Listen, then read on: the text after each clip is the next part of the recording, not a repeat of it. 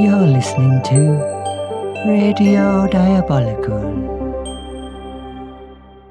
Welcome back, Peril Pals. Later, join Hannibal Lecter for his weekly cooking hour. But next up is our very own panel of peril, who will be spoiling the movie Grosse Pointe Blank.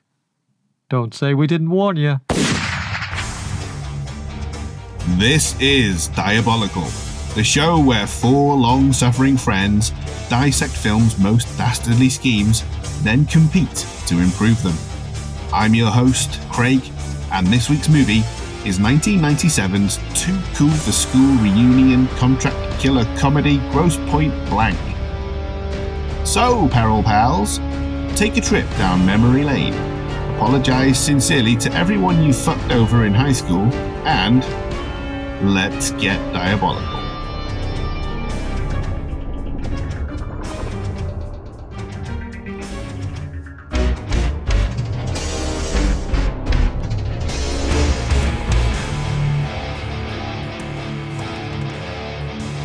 Welcome to this week's episode.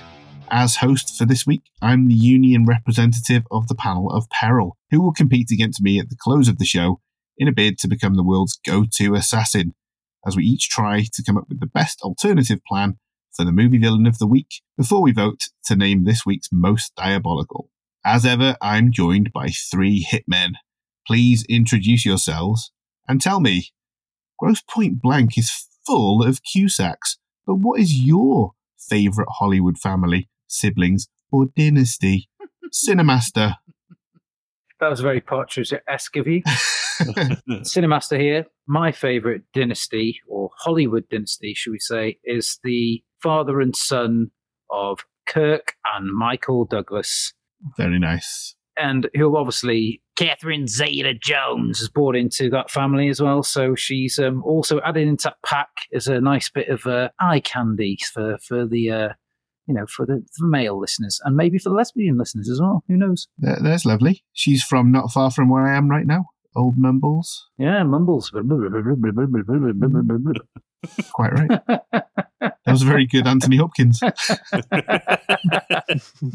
Ben here, and my favourite Hollywood family is the Bridges. Lloyd, Jeff, and yes, even Bo. Yeah, why the hell not? Yeah. The fabulous Baker Boys. Bo's a nice surprise actor in some films, isn't he? Like, oh, Bo Bridges, okay. And then he usually plays like a lovely little character actor role. And you're like, charming. Yeah. Do a fantastic supermarket cake mix as well. Ooh, lovely.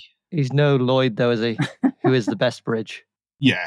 Well, Lloyd Bridges, is he? Yeah, come on, Airplane. Unbelievable. Hot Shots. Oh, yeah, I suppose, yeah. And the old man on Seinfeld who thinks Jerry's like shining him on to do weights and stuff. Oh, I'll show you. Mendelbaum, is it? That's right, yeah. And then his dad gets in on it in the end. He's like 100 years old. Gaz, your favourite Hollywood dynasty? This is fucking Gaz. And my Hollywood dynasty / family is, we've got Tony Curtis, married to Janet Leigh, whose daughter was Jamie Lee Curtis, who is married to Christopher Guest. Yeah. So that's a very good foursome. Yeah, that's beautiful. And as for me, you know me, it's Craig. The Hollywood family that I've picked as my favourite is, I don't know if everybody knows this, but Dakota Johnson, who's a wonderful actress, is the daughter of Don Johnson and Melanie Griffith. I thought you were going to say Dwayne The Rock Johnson. No, his daughter's a wrestler. Yeah. Strangely enough. Seems to be an actress, no doubt.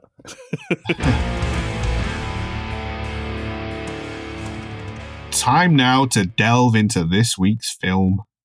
Star, writer, and producer John Cusack collaborated with Miami Blues director George Armitage to bring us this achingly hip, darkly comic tale of a professional killer taking stock of his life, re-evaluating his priorities, and confronting his career choices. From an original screenplay by Tom Jankiewicz, Grosse Pointe Blank follows ironically detached assassin Martin Blank as he returns to his roots in Grosse Pointe, Michigan for one final hit and reconnects with old friends and his old flame Debbie, played by the magnificent Minnie Driver.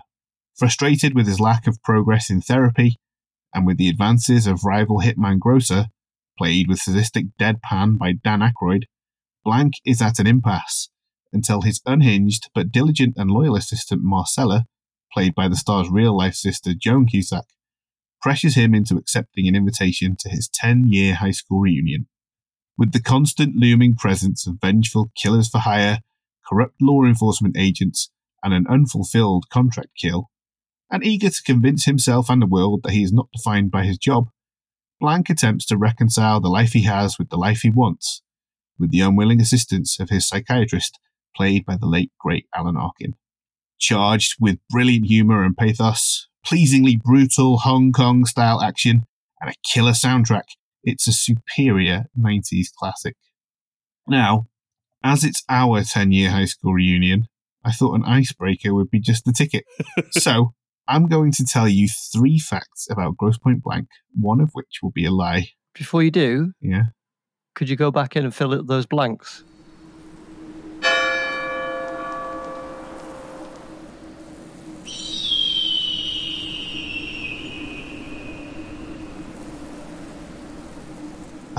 Oh, God. Fuck off. You're going to love what comes at the end of this game. You're going to fucking love it. All right. You have to identify the lie. Number 1. Quentin Tarantino provided the Pulp Fiction standee we see in the supermarket shortly before it's blown up. He was also keen to cameo, hoping to be shot in the crossfire. Number 2. 3 versions of the film were shot, each different in tone, as Armitage was fond of wild improvisation. One version stuck to the script faithfully, while another was reportedly completely over the top. Despite this, none of the alternate scenes have ever appeared on home releases. And number 3. Discarded elements from the script were later reused in Brian Helgeland's 1999 Mel Gibson vehicle, Payback. 1, 2, or 3, guys? Bloody hell, that's a tricky one. I think 3 because it's based on something true, but you've tweaked it. Oh, I see. Is Payback, give me back my son? Is that the one? No, that's Ransom. That's Ransom. Ah, yeah. Payback is, Yeah. I'm giving you back my son. That was like a Lee Mack quip. What a comeback. Oh, yeah. I'm coming for you, Lee Mack. I'm coming for you right now. Uh-huh. Yeah, you and your half-baked career. Okay, so Ben's going with number 3. Anyone else got? I think it's anything different? I'm going to go number 1. I'm going to say number 1. Yeah. Right, so we've got 2 for number 1 and 1 for number 3. And I think it's very apparent that Ben knows for a fact that it's number 3 because he knows what elements were reused in Brian Helgeland's 1999 Mel Gibson vehicle Payback. What were they, Ben? Dan Aykroyd saying, "Where are them bloody ghosts?" Not elements from this, because that was false, remember? Brian Helgeland's 1999 Mel Gibson vehicle Payback is a remake of the Lee Marvin film Point Blank. It's got nothing to do with Grosse Pointe Blank. Right, okay. If you haven't seen no idea. Point Blank, it's fucking amazing. You should watch it. All right, I've got a special just for Ben because he loves it and because he finished that game so quickly that we've got time for a blankety-blank super match game. Blankety blank, Martin blankety blank, Martin Q blankety blank. Blankety blank. There you go. Yeah. Lovely. Perfect. So, see if you can guess the blanks. I've written down 3 potential blanks for each question. There's 150 points if you get my top blank, 100 for my middle blank, and 50 for my bottom blank. So, here we go. Are you ready? Grosse does a lot of killing in broad daylight. The guy has a huge pair of blanks on him. Tits. Tits for Ben. Spondoolies. Spondoolies for Gaz. Holsters. Holsters. Oh, you were so close. 50 points for Ben. 100 points answer was balls. And the top answer for 150 points was of course, guns. A huge pair of guns on him. Oh. Here we go. Did you hear about that pooch Boudreaux getting blown up? Thinking about it makes me want blank. Spaghetti bolognese. Spaghetti bolognese for Ben. To blow a very big green bogey into a handkerchief. I'll tell you now, it's going to be short answers. Okay. I've grossly misinterpreted the rules of this game. Oh dear. Gaz, you got a different answer? Makes me want absolution. You know who Boudreaux is, right? No. Boudreaux's the dog that Blanc accidentally kills. Yes. Well, my top answer for 150 points was popcorn, which is what Grosse says. Oh, yeah. My 150-point answer was hot dog, and 50 points, you could have had wine, because Boudreaux sounds a bit like Bordeaux. Okay, last one. High school in North Wales in the 1990s was very different to high school in America. For instance, if someone invited me to the prom, I would have brought a blank. Kebab. Can of special brew. And Gaz? A nightstick. All right. Well, my top answer was bucket and spade. And then middle answer was beach umbrella. And for 50 points, you could have had dog shit bag. Dog shit bag.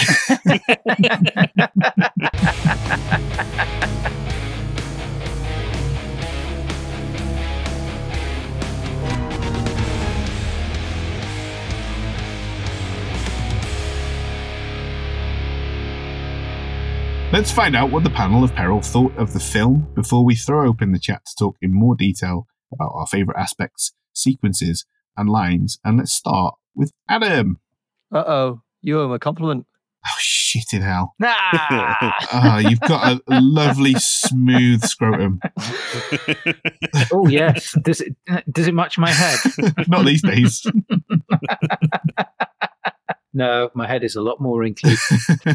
Cinemaster, what did you think of Grosse Point Blank? I instantly knew that I wasn't going to get a lot of the stuff on this because I think that day I must have been living my life on half speed because all the witty lines and stuff were coming too fast, and I was like, I know, I'm not gonna rewind and stop. It was about 20 minutes in. I thought I've missed quite a bit already.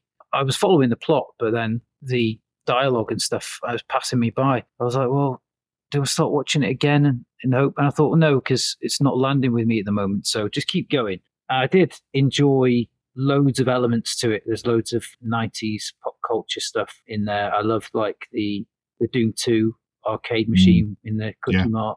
Absolutely the best thing for me about this movie is the soundtrack. It's just heavy hit after heavy hit. I thought it would be a great one to follow up Dumb and Dumber because I think it has that similar kind of incredible, unforgettable soundtrack. It's one-ups up Dumb and Dumber, I think, with the soundtrack on this for sure. Yeah, I'd say this one's slightly more of a Muso's, it's a bit more highbrow. Okay. Thank you, Cinemaster. Gaz, anything to add? Well, I enjoyed it, but not as much as I think I was expecting it to. I think that the cool factor of it has diminished quite a lot. I found John Cusack and Minnie Driver both quite abrasive at times, particularly in a scene like the airplane scene in her bedroom. It's oh so cutesy and delightful.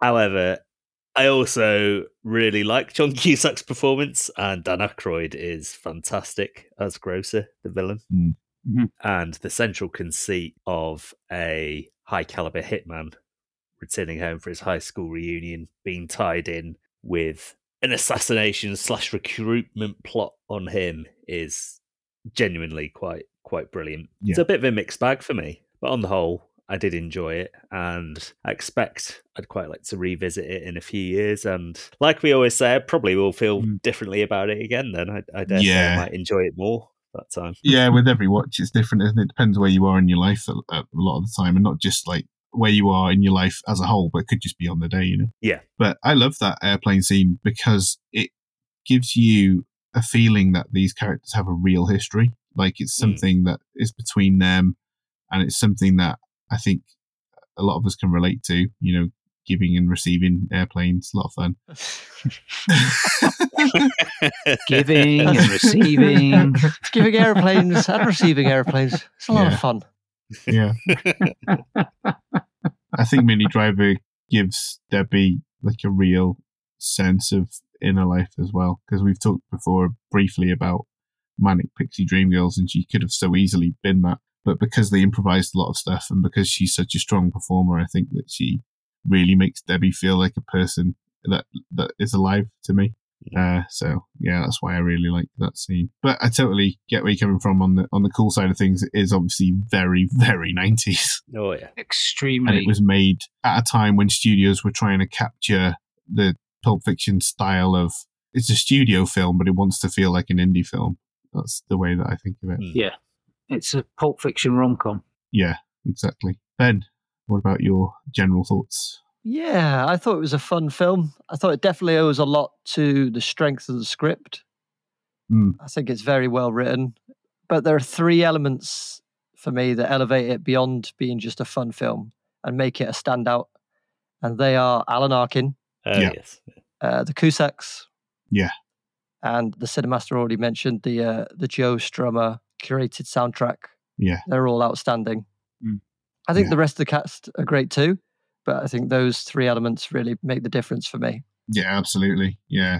Alan Arkin, like everybody, improvised a lot of his dialogue there, and just what a master. He has kind of an air to him that's similar in a lot of his films for me. Like, is he in that Kaminsky Method you were talking about? Yeah, I love him in that. He was, He's so good.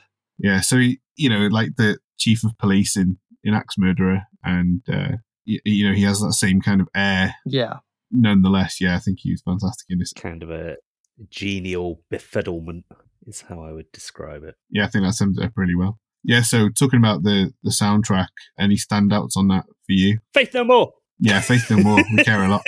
I assumed, Gaz, that yours would be Faith No More. Get in there. Yes, of course. I'm a big Faith No More fanboy. The last album that they made after many years was also very, very good, with Superhero Song being a particular highlight. So yes, Faith No More, every day, all day. Thank you. I think I could probably guess what Ben's going to say as well. I enjoyed the Violent Femmes, Blister in the Sun. Okay. Yeah, that's what I was going to say. Every time I watch this, I sing Blister in the Sun for weeks afterwards. I thought you were going to say Pete Townsend. Yeah, that's actually really well used as well. But no, I think the Violent Femmes is just a bit more standout. Yeah. What about you, Cinemaster? I didn't really write my favourite down. Yeah, sure. Live and Let Die, Guns N' Roses on there. Yeah, that's a good one. That's when he's pulling up to the Quickie Mart, isn't it? Yeah. For that reveal. Yeah, that was great. But I just really liked the way it was all put together. It all felt like each song was sort of, it didn't like grate against the other. It was just nicely, the whole thing was really nicely put together. The vibe. You like the vibe? I did like the vibrations of the music entering my ear, processing that information, inputting it into my brain, and then nodding with appreciation. Oh, yeah. I enjoyed that whole process, Like you saying yes to every beat. Yeah, yes. And like saying, no, don't stop rocking. So for my rating, I give it it's a smart, funny, and wholly original take on a high school reunion rom-com that is well worth 107 minutes of your time out of 5. Beautiful. Excellent. Most, if not all, of the songs are needle drops. And there's a great bit when he goes to Debbie's house and she says, "You can't come in," which is from the start of that special song that she's playing in the background. She Hermes Conrad. Yeah. And another great one, just that the dance is 996 Luftballons, which I just really love. I love that as well, yeah. You mentioned him briefly, but what are everyone's overall thoughts of Dan Aykroyd as a villain? He just explodes on that very first scene when he pulls up in his town car. It just explodes out of the car, and you're like, straight away, the film elevates straight away because he's in it and he's given it everything. I think if they'd chosen a different bad guy, I don't think it would have been quite as enthralling. I don't know who could have taken that role. Yeah, I honestly can't think of anybody who would have done it quite like that. Yeah, and that was my first note, when Dan Aykroyd exploding. Yeah, and Grosse as a character, what do we think of him as a villain character? It's interesting, isn't it? The fact that he wants to join forces with the film's hero is quite a unique and compelling angle to take. Yeah. And Aykroyd is fantastic. He's the opposite of quiet. menace, isn't he? He's very overtly menacing from the second you see him dressed as a doorman taking over Martin's hit during the opening credits. And you feel that there's violence within him and it's gonna explode at any given moment. And every scene that they have together over the diner table where they've got guns under the table pointing at each other, you're just expecting something to happen every second. I love how he's like exasperated and he's closing his eyes and rolling his head against the wall just out of sheer frustration. Like, oh. I like Dan Aykroyd's shooting face. Yeah, pursed lips. When he's where he's double gunning in the kitchen and blinking. Yeah. He's got this face, got this really serious face. He's got his legs like separated quite far apart. Good stance. I love that they have him dual wielding. It's like one step away from having doves in the frame. It's just fucking brilliant. Yeah. I think we've made a nice segue there into favourite Grosse moments. So, Gaz, your favourite Grosse moment, have you already given it? Genuinely, what I really like is his death scene, where they're it's like Police Squad, isn't it? They're about half a foot away from each other over a countertop shooting at each other. And then they both stand up with empty clips on their guns, and Martin just slams his TV on top of his head, and he just plants backwards, and you can just sort of hear him gurgling and twitching. It's a quite spectacular end for a spectacular villain. It's fantastic. Yeah, I did wonder how they achieved that, because it looks brutal. Oh yeah. Ben, favourite Grosse moment? I think we covered mine. It's just before that, where he's in the kitchen. He's got two guns, one in each hand, and he's just firing them off and blinking really rapidly. It's made me laugh. Yeah, it's brilliant. What about you, Cinemaster? Same. It's just his shooting. Physically, it's his shooting face, and every time he fires a gun, it's just brilliant. I love it. Yeah. For me, it's the diner scene that Gaz mentioned. I just think he's so brilliant in that, and the way that they act around the waitress and everything. Both of them, actually, in that. Yeah. I just find it hilarious. Barking their orders at her. Yeah, doing their orders. What is it? An egg white omelette? Yeah. It's not an omelette if you don't have anything in it. I don't want to argue semantics with you. And I really love the way that he and Blank shake hands while they're holding their guns in their jackets at the same time. Yeah. I think that's great. So, what about just favourite moments in general from the film outside of that? For me, it was any scene with Alan Larkin. Yeah. I really loved the therapy scenes. Even when it was over a phone call, just the conversations were just great. Yeah. And I'm going to save my favourite line. Yeah. But it's from one of those scenes. Cool. We'll move on to that in a second. And Cinemaster, I think you were keen to share a favourite moment. Yeah, I quite like the partnership of Hank Azaria and the Buffy vampire guy as well. I can't remember his name. Yeah, Mr. Trick. Yeah, Mr. Trick, that's it. I was trying to think, wasn't it? I did like them actually together. They were quite a nice little combination. And they're brilliant, aren't they? Yeah, they again sell the idea that they've been working together forever. They've got such an easy back and forth between them. It's really good. It's a good reveal that they work for the NSA as well, isn't it? Because you just assume that they're hitman as well. I think I've watched it in its entirety before and not realised that they were NSA and thought that they were just hitmen.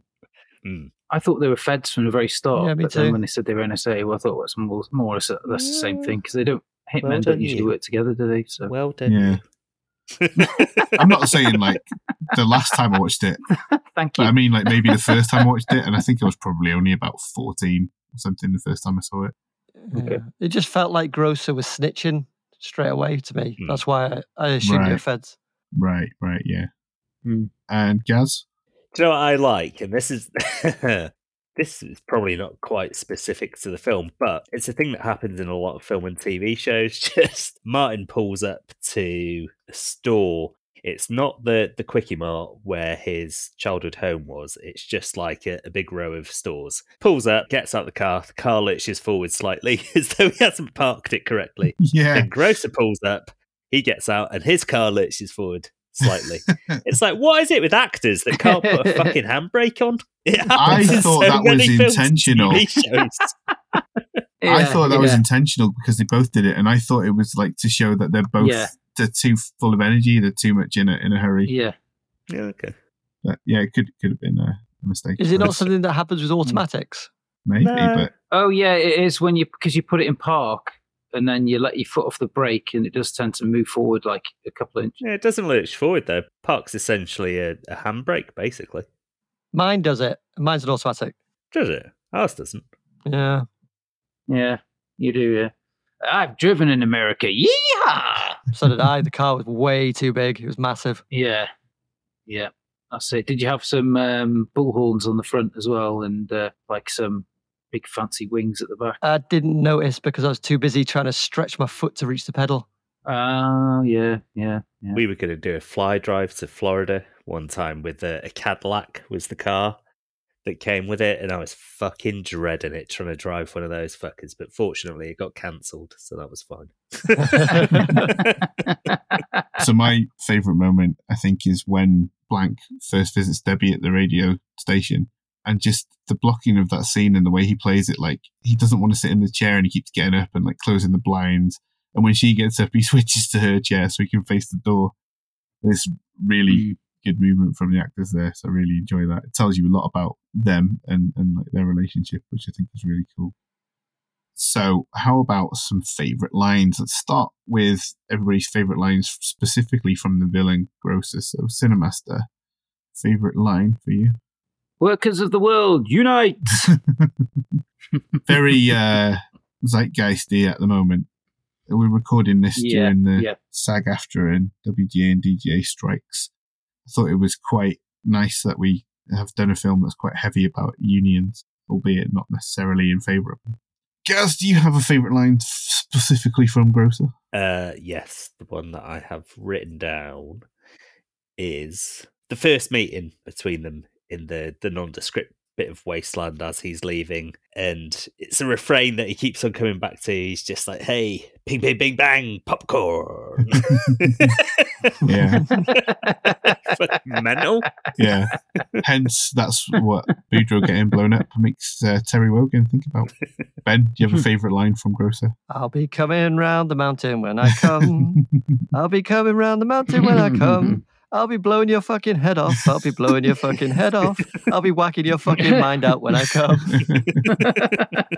My go-to has always been when he says that he's going to shoot him in the head and fuck the brain hole. But the one that I wrote down, because it's so silly and it's almost like a fourth wall break, is when Blank is intercepting the hit on Debbie's dad and he says, that punk is either in love with that guy's daughter or he has a newfound respect for life, which is what Blank has just said. Yeah.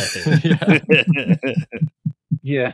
No, it's good. It's so silly, though. It doesn't fit in with the rest of the film. All right. Anyone got any other favourite lines from the movie?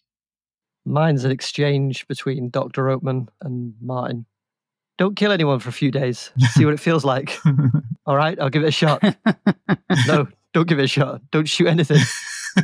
Brilliant. One of my favourite exchanges is when Jeremy Piven drives Blank on a... Who's Jeremy Piven? We don't know. He drives Blank on a tour down memory lane through Grosse Pointe, and when they get to Debbie's house, he goes, Debbie's house? Kind of crept up on you, didn't it? And Blank says, no, you drove us here.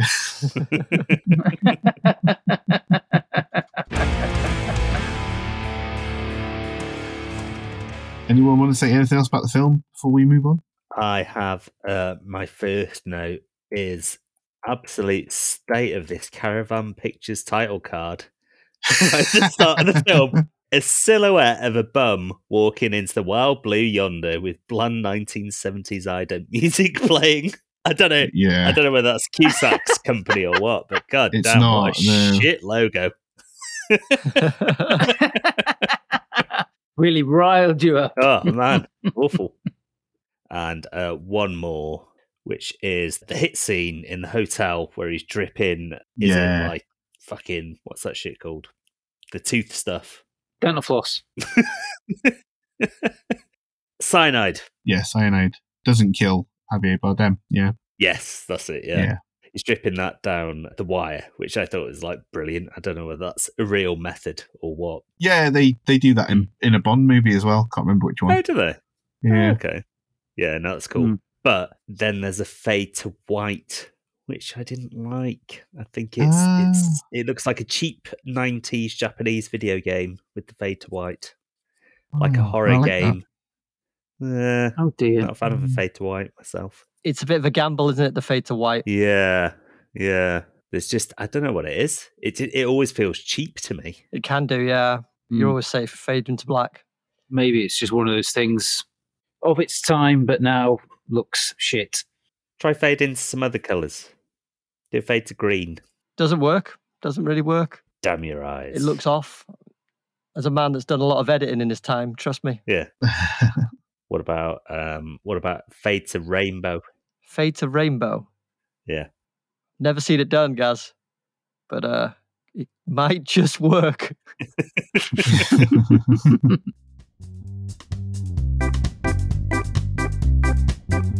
Now, before we get to the competition round, if you're new to the podcast and you're enjoying it, please like, rate, review, and subscribe wherever you can. It helps us keep making these and keeps us from turning our hands to contract killing for $3,995. Call it $4,000. Oh, very nice. I like that.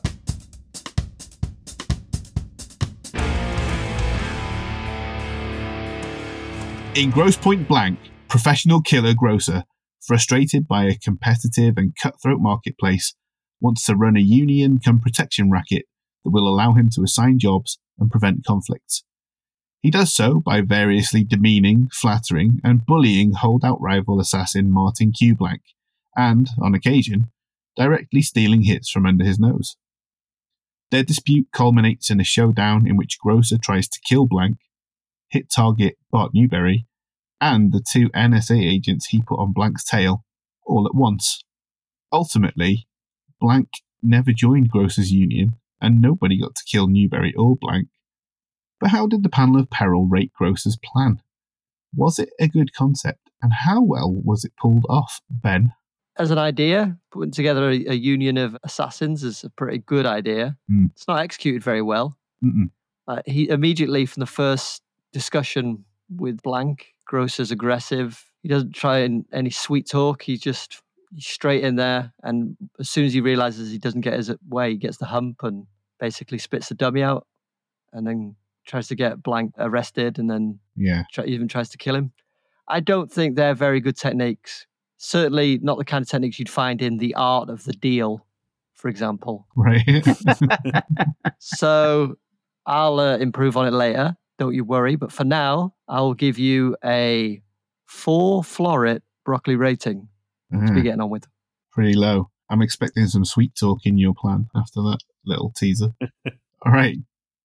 Gaz, what did you think of Grosse's plan? Yeah, similar to what Ben said. For someone who's trying to recruit somebody to a group, he's being awfully aggressive and confrontational about it, and grassing him up to the feds and going after his father-in-law, or potential father-in-law, I should say. Doesn't seem like the most well thought through plan.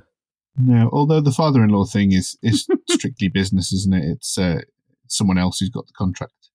Oh, yeah, yep. As Blank might say, it's not me. Makes you wonder, did Grosse have anyone else in the union, or was Blank going to be his first? I think the idea is that everyone else is already in it, apart from Blank. I see. That's the impression I got anyway. Yeah, he definitely says they are, doesn't he? Whether he's just saying that to make Blank think that it's an easier sell. But then you'd expect more assassins in this swamped marketplace to be after Debbie's dad, wouldn't you? Yeah. Cinemaster, any different thoughts? Pretty much the same. Grosse has sort of got out of bed that morning, done his usual ablutions, walked out the door, and he's realised he ain't got his fucking trousers on, has he? So, he's fucked it. He's fucked it straight away. Yeah, he's unhinged and he's not patient, man. I think maybe he's incapable of pulling off his ambition just because of his temperament.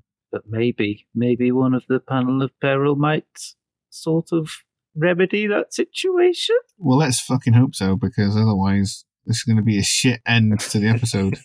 I fucking hope so. I'm up shit creek.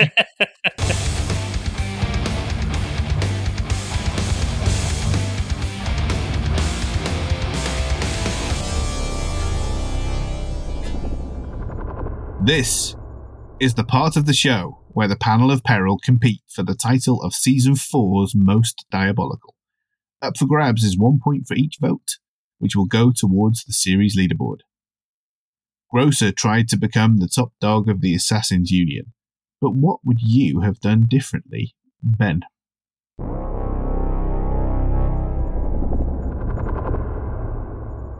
As a high-flying business guy born in the 80s, I know a thing or two about attractive packages, and the package Grosse offers Martin Blanc is far from attractive. In fact, it's a downright ugly package, and nobody likes ugly packages.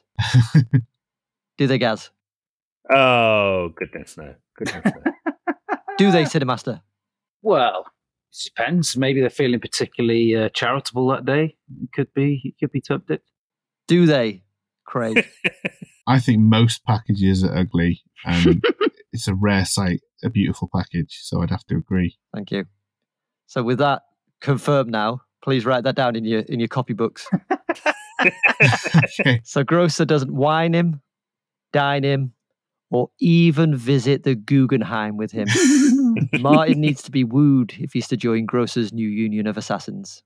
So in my universe, instead of a clandestine spot in the LA hills, Grosse takes Martin to a quiet but quality steakhouse to explain all the benefits of being part of a union.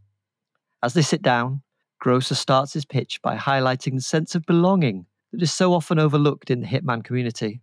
With the world changing at such a rapid pace, it's important for assassins to stick together and support one another, not forgetting benefits such as shared resources and even liability insurance. Martin is already reevaluating his outlook on life, so the idea of community and companionship will at very least pique his interest. And the $40 fillet steak and crinkle-cut fries won't hurt either. Smothering his dead cow in thick brown pepper sauce, Grosse moves on to the financial incentives. As a member of the collective, Martin would be entitled to a share of the profits from the union's activities. There would also be higher rates of pay all round thanks to the closer alignment between members. As a man with half an eye on leaving the industry, Martin will surely be tempted by the extra income in the short term. Dabbing his jowls with his napkin, Grosse probably senses he has Martin on the hook by now. Time to reel him in. With the main course over, attentions naturally turn to dessert. Grosse focuses his attention on Martin's left ear. When Martin asks what's the matter, Grosse tells him that he has something stuck behind it. And with a flick of the wrist, reveals a $20 gift card for Baskin-Robbins. Grosse explains that all union members get one of these cards each month, before going on to describe the menu in explicit detail. Creamy, refreshing mint choc chip. Sinful but seductive double choc fudge. Peerless praline. Good old-fashioned rum raisin. Cherries Jubilee. Popping candy. Custard or something. Understandably, Martin's mouth is watering as he agrees to join there and then. But as Grosse hands over the card confirming Martin's place in the union, he holds on to it for just an extra second or two and tells Martin that if he backs out of the union now, after getting the Baskin-Robbins card, he will release a swarm of angry bees into his house. To celebrate getting Martin on board, Grosse then travels to Grosse Pointe and executes Debbie's dad as murder for pay is his preferred method of rest and relaxation. All right. Anyone got any questions for Ben there? So what's to stop him getting $20 notes and just going to spend that in Baskin-Robbins instead of a voucher of all the money he's earned from doing his hits? Because when you have cash, you have lots of options and your mind doesn't always just focus. Yeah. Like when you see Baskin-Robbins, that logo on that card, and you know that's the only place you can spend that card, you're going to make the effort to get there. Makes sense. I think that's true. I think the whole gift card, gift voucher industry has built on that assumption, isn't it? I think so. Yeah. Because people still buy them for birthdays and stuff. It's basically to stop buying your alcoholic aunt a bottle of whiskey every fucking Christmas, isn't it, essentially? Bottle of Baileys. Don't buy a whiskey. Just give her a fucking voucher for somewhere else that you can't buy booze with. Gaz, you got any challenges there for Ben? Just that we were both saying that he's too aggressive in his approach to Martin, which you weren't for the most part, but then you did threaten him with releasing bees in his house. Yeah. Wow, yeah. Quite a threat. Especially if your sofa's covered in sticky ice cream, then bees. Yeah, bees. Ooh, yeah. So the way I had it in my mind is that in the restaurant, he was trying his best to keep control of his emotions. And then just at the end, it kind of broke through, because it would, but... The mask slipped. Right. Yeah. Yeah. I have one question for you, Ben. Can you remember what Blank has in the diner scene with Grosse in the film? What he has in his omelette? Nothing. And why is that? Because he likes his omelettes empty. Because he likes to eat very healthy. I don't think that he would eat Baskin Robbins ice cream. Oh, shit. You've got me. Oh, Or Or you haven't got me, and in fact, there's a low-calorie ice cream at Baskin Robbins just for Martin Q. Blank. Oh. Yeah, they probably do salads as well, I guess. Salads with sprinkles and fudge sauce. I'll have a nice cone of salad, please. Yeah, and instead of sprinkles, you have dried onions on it. Oh, instead. yeah. Fried onions. Ooh, yeah. Delicious. All right, thank you very much, Ben. Cinemaster, can we have your plan next, please?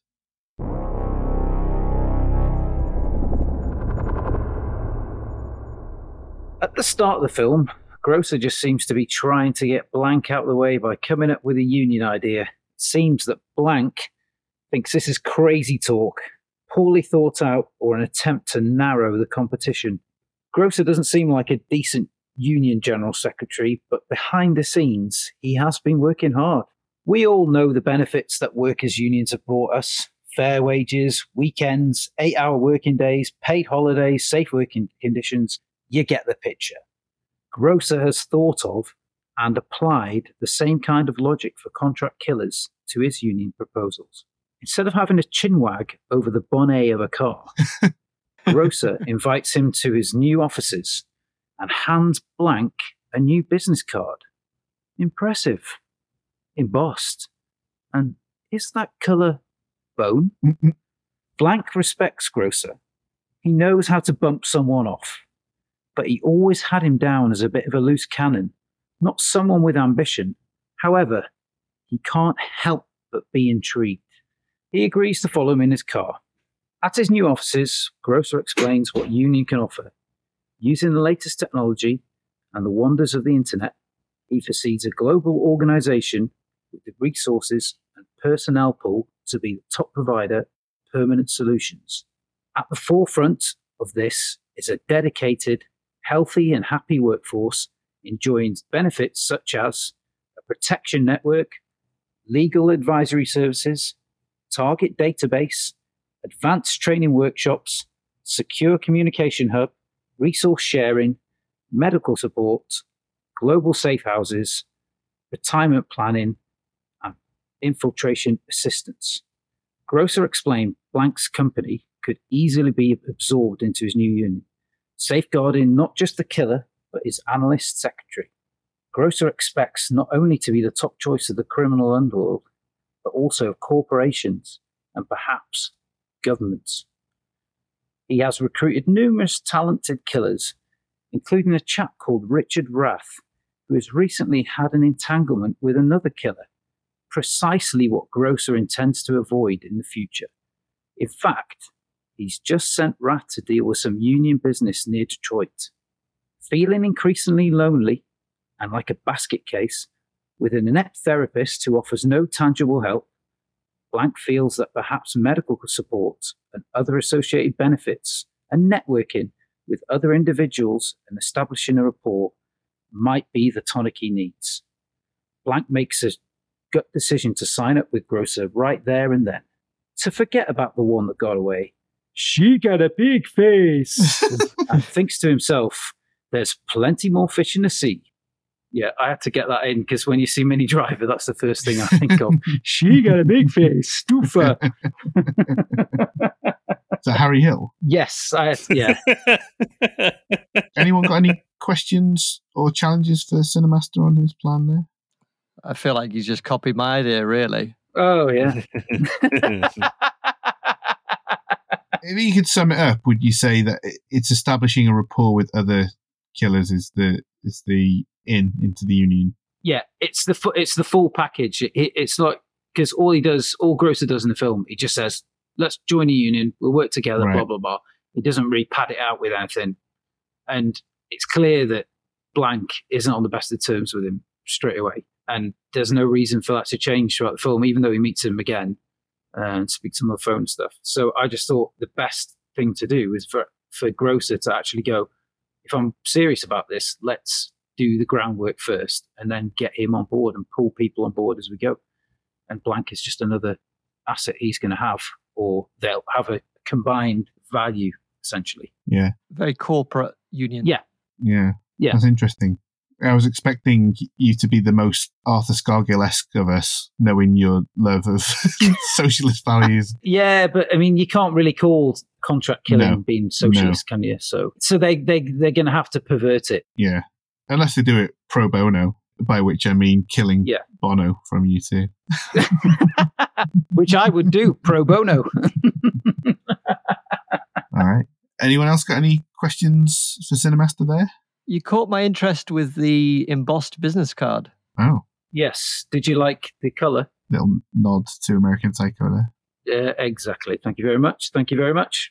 It was very nice. I wonder if there'd be a logo at all?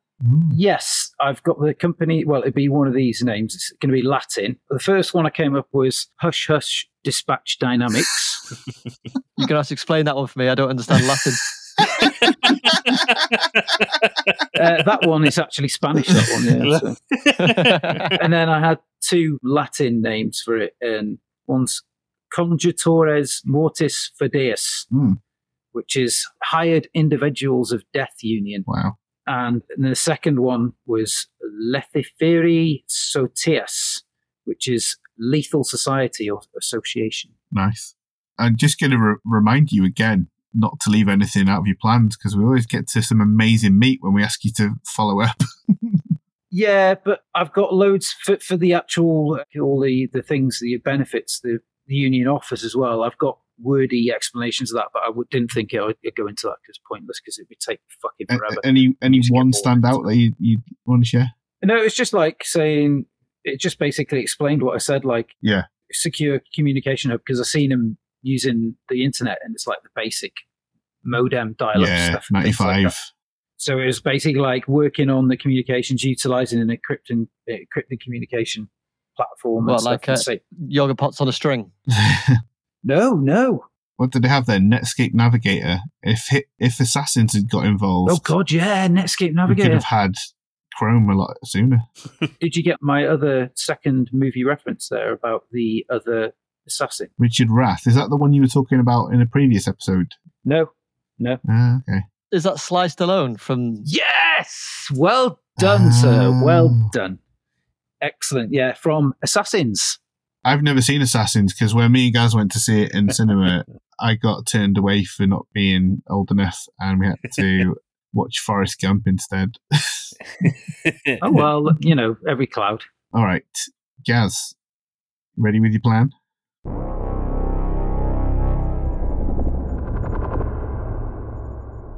In order to win the membership of Martin Blank, I would simply charm the pants off him by presenting him with the following list of benefits. First, I would say that I would give him a signing on fee, but I would phrase it as giving him a blank check. Here we go. Yeah. Second, Martin, I would say, Martin, you've already told me that you like dressing a certain way. What if I told you, Martin, that I could get you all of the black garb in the world, Martin? Well, you can if you join my union, Martin. That's because one of the contracts on our books is to assassinate Senior Famous Clothing Designer. The clothes will then be all yours, Martin.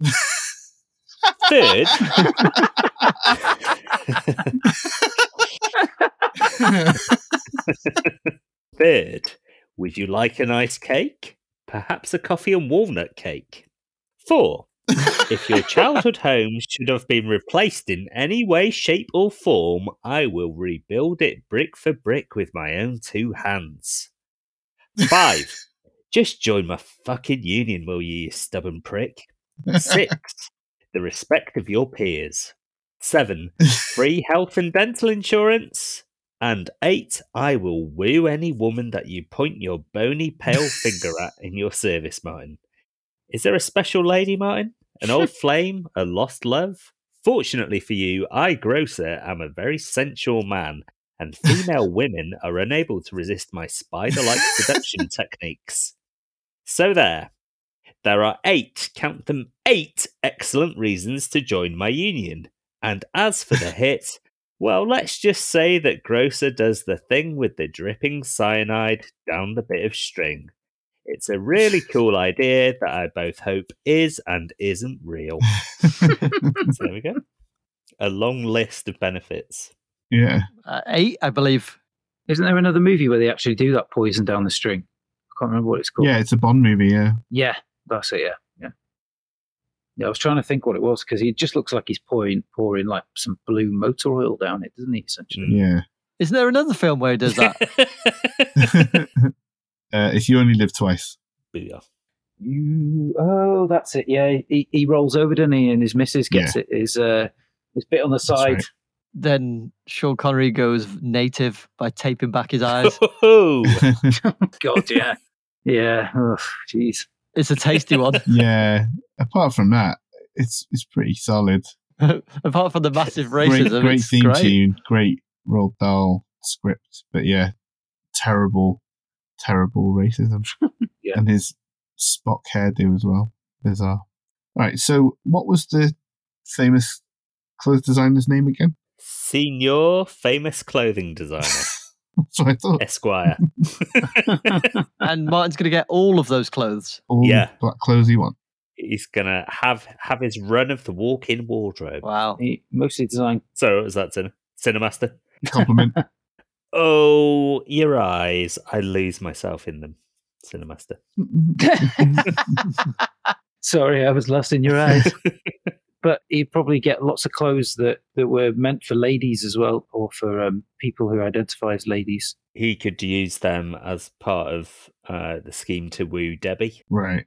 If he's got any machine skills, he could quite easily run up a nice pair of curtains just using the materials. Yeah, that's true. You know the old saying, you can never have too many curtains. Do we think that he's got machine skills? I mean, it's never explicitly mentioned either way, so let's just assume that, yes, he does have those skills. Yeah, pretty safe to assume. I can imagine being pleased and excited if you said that you were going to kill the beneficiary of Johnny Cash's estate and steal all of his black suits. That would have made a lot of sense, yeah. Yeah, because he's the man in what you call it, isn't he? Isn't he? Is that Craig Cash? Craig Cash. I don't think the poison from the ceiling's going to work with Debbie's dad because he's got a house. It only worked because Martin was able to rent the apartment above the guy. But what you don't see by that staircase is that Debbie's dad actually sleeps at the base of the staircase. So all he has to do is stand at the top of the staircase. Yeah, just out of shot is a little camping bed. And everything is tied up in a neat little package. Okay. I will bring us home then. Just, I'd like it stated for the record that Gaz also copied my idea. Guilty as charged. All right.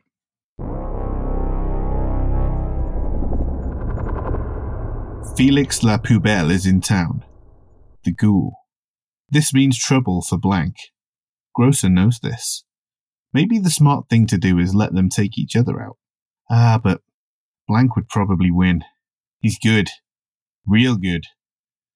Damn, life would be so much easier if Blank would just join the Union. But he doesn't trust me, thinks Grosse, and he shouldn't. But maybe there's a way I can earn his trust and get him in my pocket. Blank leaves the disco hall and heads to his old locker. He finds an ancient joint concealed in the top of the doorframe, which crumbles in his fingers.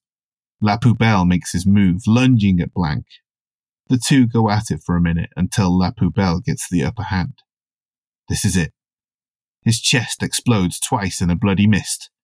A final bullet in his forehead completes the Mozambique drill and the job. Grosse puts his silenced guns away and wheels the school janitor's mop towards Blank before helping him to his feet. He puts his hand on Blank's shoulder, smiles warmly, and says, "Go get her, kid. We'll talk later." Blank is beaten, disorientated and confused. He rounds the corner just in time to stop Debbie from encountering the body. She asks him what happened, and he expertly leads her back down the stairs as he spins her a yarn about being hit by Bobby Beamer, before the two made friends and shared poetry. He doesn't want to make anything of it.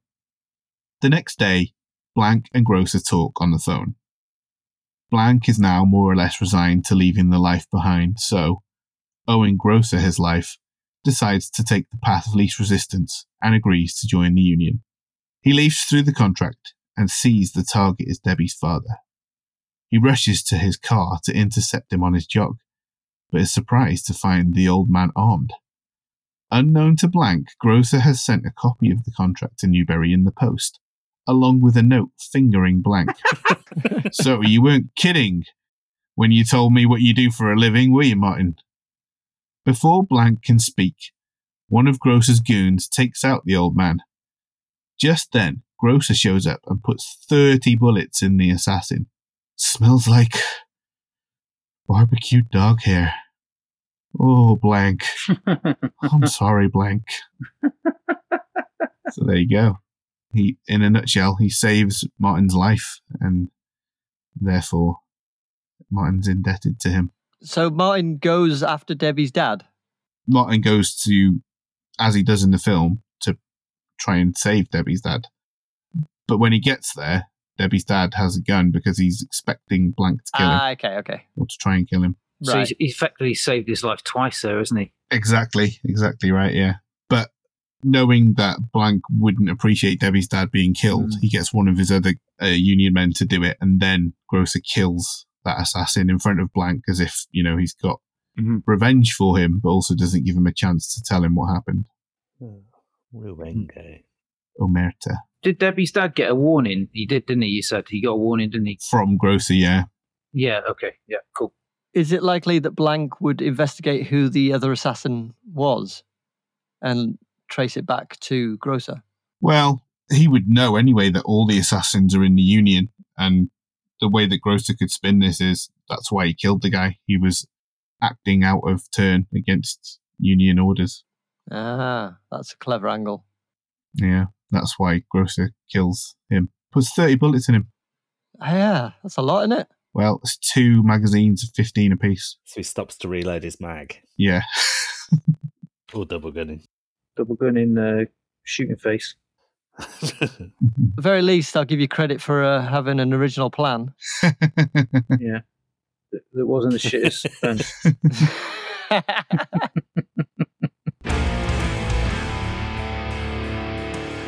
Some truly diabolical plans there, but who will get the votes? Wait, I voted. I was just too busy staring.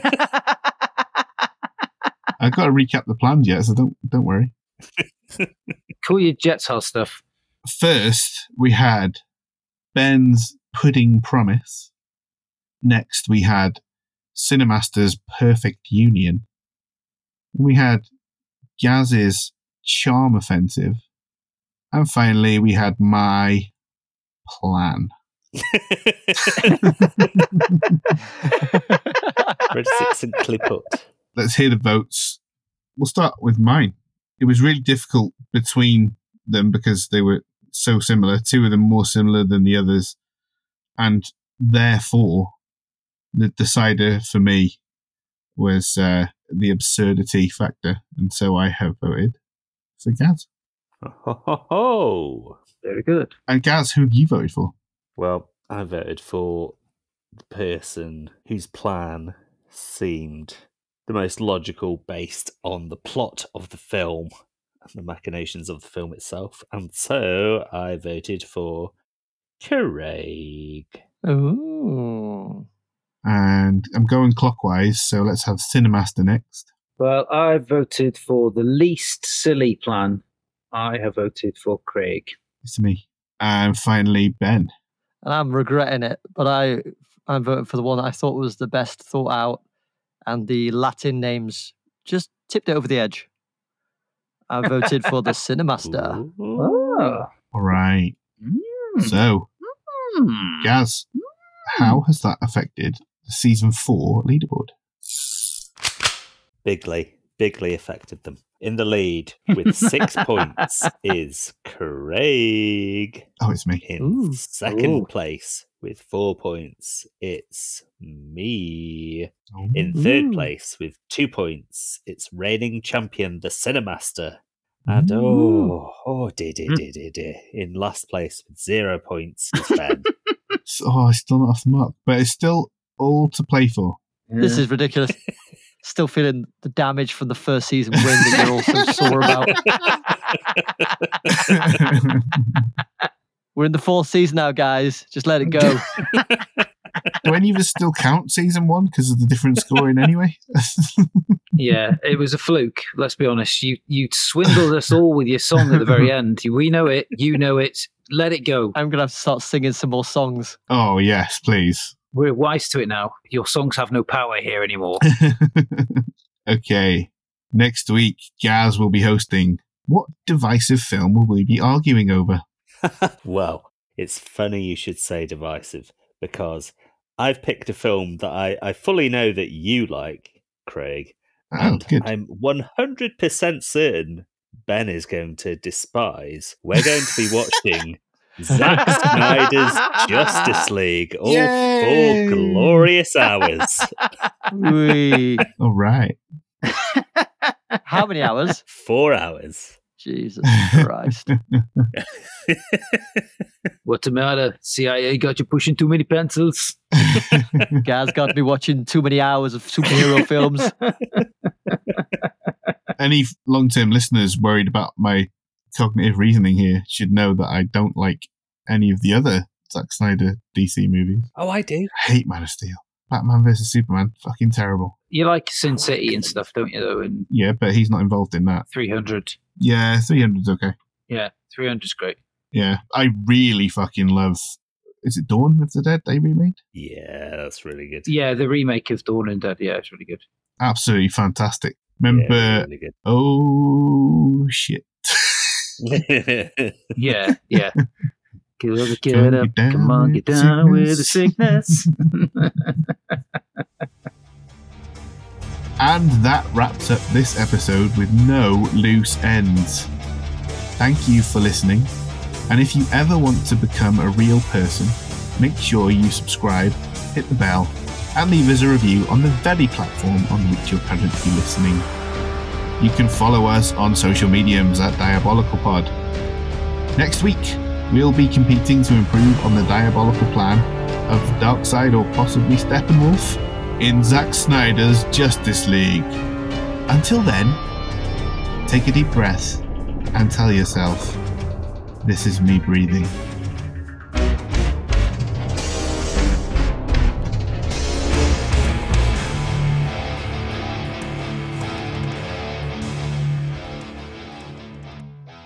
Let me go on, like I blister in the sun. Let me go on. Big hands, I know you're the one. They're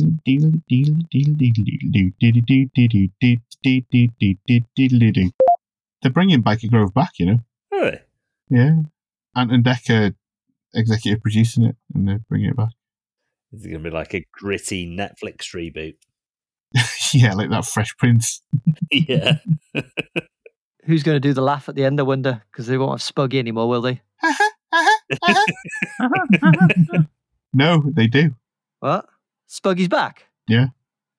Jeez. Spooky. She's been on the game for like 20 years and is just coming off crack or something like that, yeah. But now she's a youth worker. She's using her experience to turn kids away from a life on the streets. Don't do the same things as me, like. Look at these flaps, man. Look at these flaps. You'll get flaps like these if you go on the game as long as I have. 17 kids, mind. 17 kids. What? Just flashing our cameras on. The other two are just doing quick shots of their cameras, but it's already fucking with the Wi-Fi. See, you've ruined Turner's Wi-Fi.